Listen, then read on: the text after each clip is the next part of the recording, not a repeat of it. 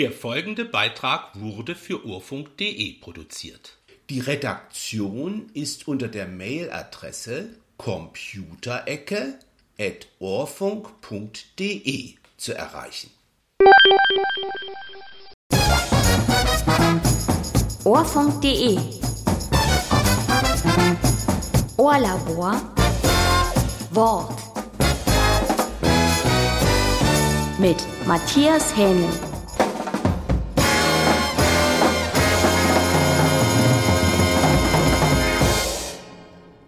Wer an interaktiven Applikationen teilnehmen möchte, um eine Fahrkarte zu kaufen oder online ein Produkt besorgen möchte, muss sich beim jeweiligen Anbieter anmelden bzw. einloggen. Beispiele sind PayPal, Amazon oder eBay. Die soeben genannten Beispiele könnte ich fast unendlich erweitern, denn zwischenzeitlich gibt es unzählige Möglichkeiten, über das Internet personenbezogene Transaktionen abzuwickeln. Das leidige Problem bei jedem Anbieter besteht darin, sich mit Benutzernamen und Passwort einzuloggen. Benutzername und Passwort bezeichne ich in diesem Beitrag mit Anmeldedaten. Hierbei geschieht es nicht selten, dass der Benutzername oder das Passwort nicht vorliegt oder man hat die Anmeldedaten einfach vergessen bzw. nicht mehr richtig im Kopf. Hat man den Benutzernamen nicht vergessen und es fehlt nur an dem exakten Passwort, besteht zumindest die Möglichkeit, mittels einer zugesandten Mail das Passwort zurückzusetzen. Wenn es gut geht. Aber leider geht es oft nicht gut, indem ein sogenanntes Captcha aufgelöst werden muss, Bilder beschrieben werden sollen oder andere Tätigkeiten anfallen, wobei die Barrierefreiheit erheblich zu kurz kommt. Oft sind Audio-Captures wirklich schwer zu verstehen. Um es kurz zu machen, meist ist die Sehkraft unvermeidlich, denn es muss mit rein grafischen Objekten gearbeitet werden, um ein Passwort zurücksetzen zu können. Irgendwann war es mir leid, an den jeweiligen Anmeldeprozeduren zu scheitern und ich habe damit begonnen, mir fein säuberlich aufzuschreiben, für wen ich welchen Benutzernamen und welches vergebene Passwort heranziehen muss. Und wo sammelt man diese Daten? Natürlich in einer Textdatei, die sich irgendwo unter einem bestimmten Dateinamen auf der Festplatte befindet. Eigentlich ganz pfiffig, oder? Im Prinzip wirklich nicht clever oder pfiffig. So eine Datei, bestehend aus einem Sammelsurium von Zugangsdaten, ist äußerst sensibel, denn wer die Daten in die Finger bekommt, kann ohne unser Wissen in unserem Namen ungewollt handeln. Schlimmer noch, je umfangreicher so eine Datei ist, desto größer besteht die Gefahr darin, unsere Identität zu klauen. Je mehr Zugangsdaten sich in der Aufstellung befinden, desto größer ist die Gefahr, aus der Kombination aller Einträge einen gemeinsamen Nenner zu finden. Und wem die Identität gestohlen wurde, ist nicht im geringsten zu beneiden. Die Konsequenzen sind in diesem Falle unüberschaubar und es ist nicht trivial, aus dieser Falle wieder herauszukommen. Also habe ich meinen Speicher der Zugangsdaten auf einem USB-Stick abgelegt. Ein in der Schublade befindlicher Stick ist nicht von außen über das Internet verfügbar und kann somit auch nicht ausgelesen werden, wenn er nicht mit dem Computer verbunden ist, und in der Regel befindet er sich nur kurz in Verbindung mit einem Computer. Trotzdem, stellen Sie sich vor, Sie erstellen ein Konto, geben ein Passwort vor, sind aber zu faul, den Stick unmittelbar aus der Schublade zu holen, um die Sammlung der Zugangsdaten zu ergänzen. Ich mache es einfach später. Später, wann ist das? Später ist dann oft zu spät, denn zwischenzeitlich hat man das vergessen, was im Prinzip völlig intuitiv erschien. Also doch wieder zurück mit den Daten auf die Festplatte, um ohne zusätzliche Hürden etwas zu notieren. Es müssen ja nicht alle Dateien offen zur Verfügung stehen. Damit möchte ich zum Ausdruck bringen, Dateien, die sensible Daten beinhalten, mit einem Passwort zu versehen. Hierzu bedienen wir uns einem sogenannten Packprogramm. Packprogramme nennt man Software, die in der Regel Verzeichnisse nach einem bestimmten Algorithmus verdichten, um Speicherplatz zu sparen. Auf diese Weise werden Übertragungszeiten von Daten reduziert. ZIP ist ein sogenanntes Packprogramm. Heute greife ich aber das Programm WinRAR auf, das zwecks Lizenzierung ein wenig Geld kostet, aber sehr gut bedienbar ist. Ich suche mir jetzt einmal ein Verzeichnis auf der Festplatte heraus, das ich komprimieren und mit einem Passwort versehen möchte. Hierzu begebe ich mich in das Verzeichnis meiner virtuellen Zettel. Ausführen.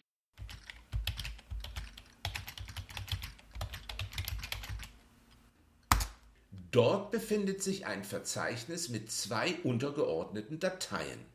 Ursprungsdaten 265 von 268. Ursprungsdaten habe ich dieses Verzeichnis genannt. Da gehen wir mal rein und finden 2 Textdateien. Die eine heißt BTXCAN, dort befinden sich die Lizenzschlüssel meiner erworbenen Software. Die andere heißt IDENS. IDENS TXT 2 von 2. Das ist eine Sammlung meiner Zugangsdaten. Diese öffne ich mal mit der Enter-Taste.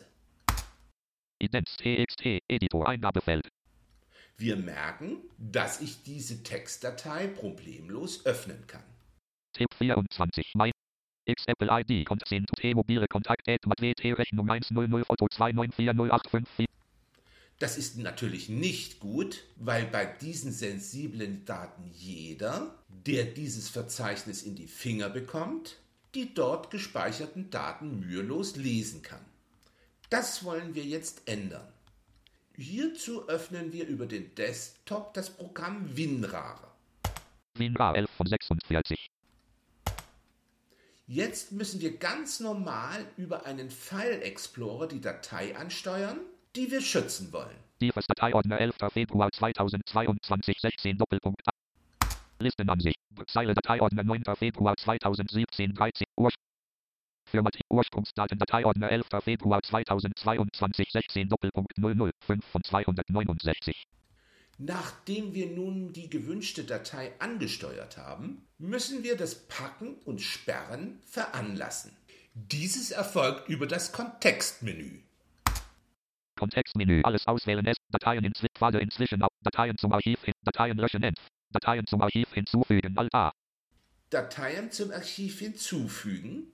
Hier sind wir richtig und drücken Enter.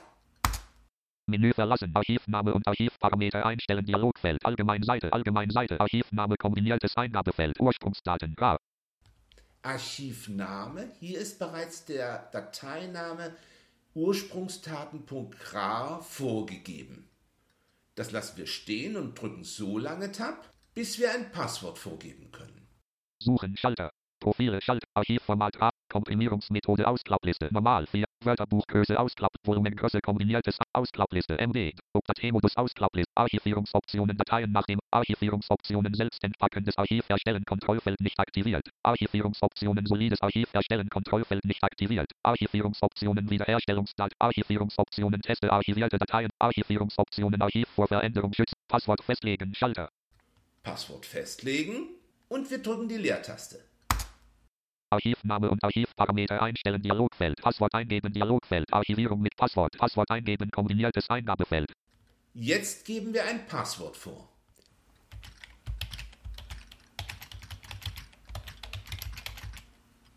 Anschließend betätigen wir OK. Dateinamen verschlüsseln Kontrollfeld nicht aktiviert. Passwörter verwalten Schalter. OK Schalter. Jetzt betätigen wir noch einmal OK.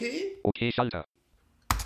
Und können mit Alt F4 WinRAR verlassen, denn das, was das Programm tun soll, ist erfolgt.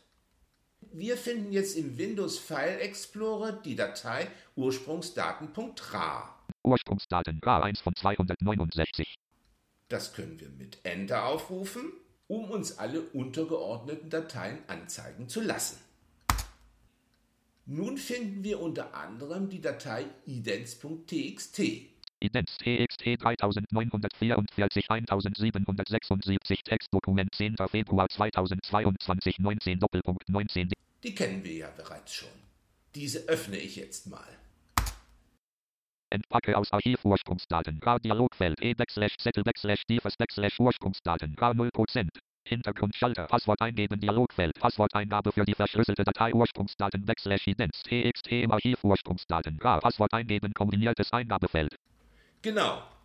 Jetzt müssen wir ein ursprünglich vorgegebenes Passwort eingeben.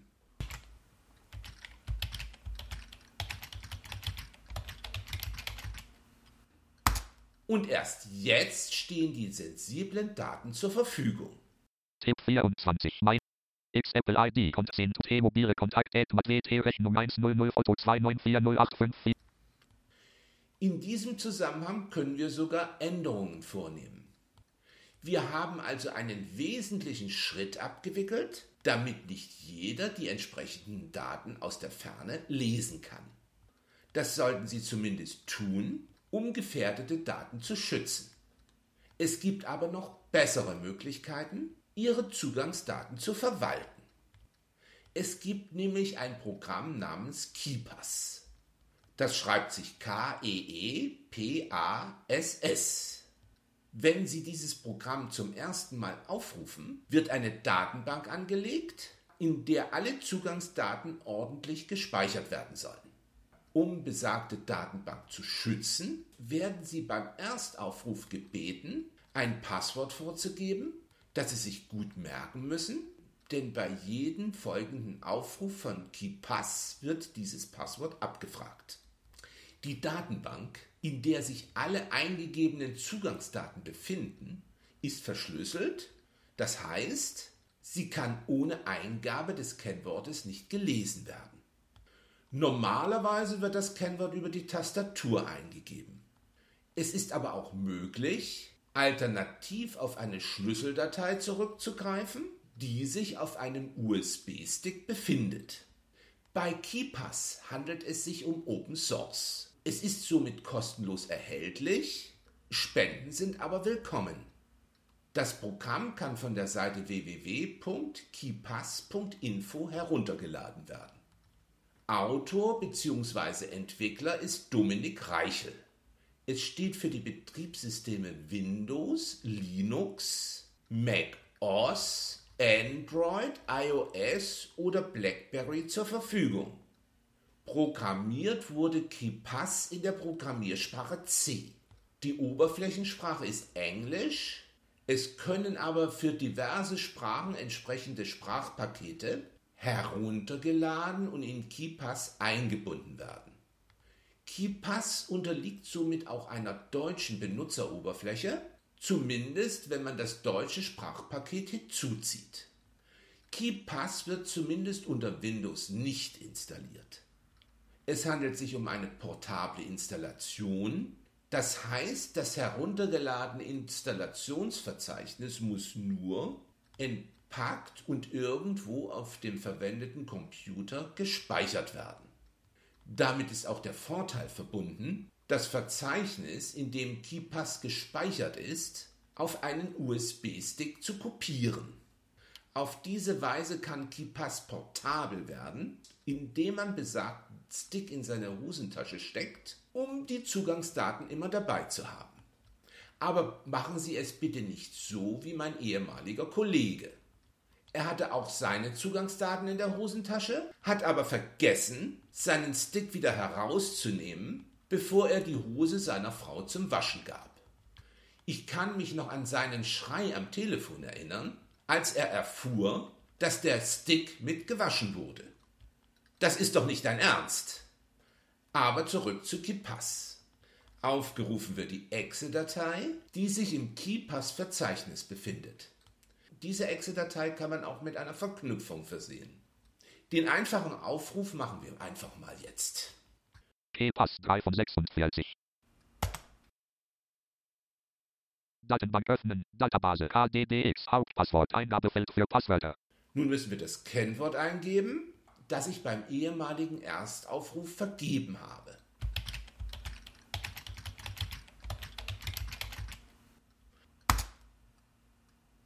Database KDDX. KPass hier eingeben, um die Datenbank zu durchsuchen. STRGE kombiniertes Eingabefeld.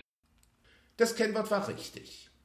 Jetzt befindet sich der Fokus auf einem Suchfeld, wobei die Datenbank auf der hier eingegebenen Zeichenkette durchsucht wird. Wir wollen aber die Datenbank nicht durchsuchen, also drücken wir Tab. Strukturansicht. Network 3 von 7. Nun befinden wir uns in einer Struktur, der wir die einzugebenden Zugangsdaten entsprechend der hier existierenden Begriffe unterordnen können. Diese Begriffe gehe ich jetzt einfach mal mit Cursor rauf bzw. Cursor runter durch. Database offen 7 Einträge 1. General 1 von 7. Windows. Network. Internet. E-Mail. Home Banking. Papierkorb.